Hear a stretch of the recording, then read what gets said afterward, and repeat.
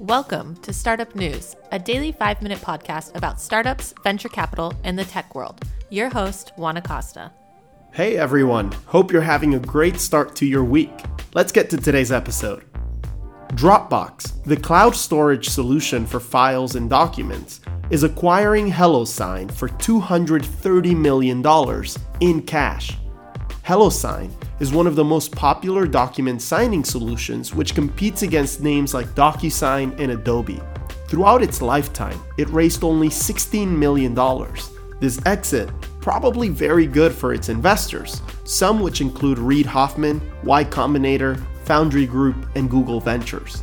This is Dropbox's biggest acquisition ever, and it seems like a no-brainer. Joseph Walla, the CEO of HelloSign, stated that together with Dropbox, they can bring more seamless document workflows to even more customers and dramatically accelerate their impact. HelloSign will continue to be a standalone product and use Dropbox resources to expand and develop more robust features.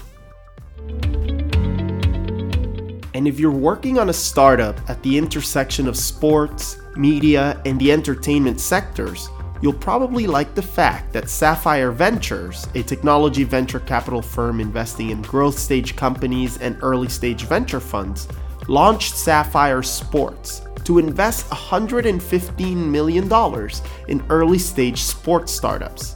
Sapphire Sports is led by Doug Higgins, who stated that, in partnership with some of the most innovative team owners and sporting brands in the world, they are bringing Sapphire Ventures' investment experience to a global sport marketplace.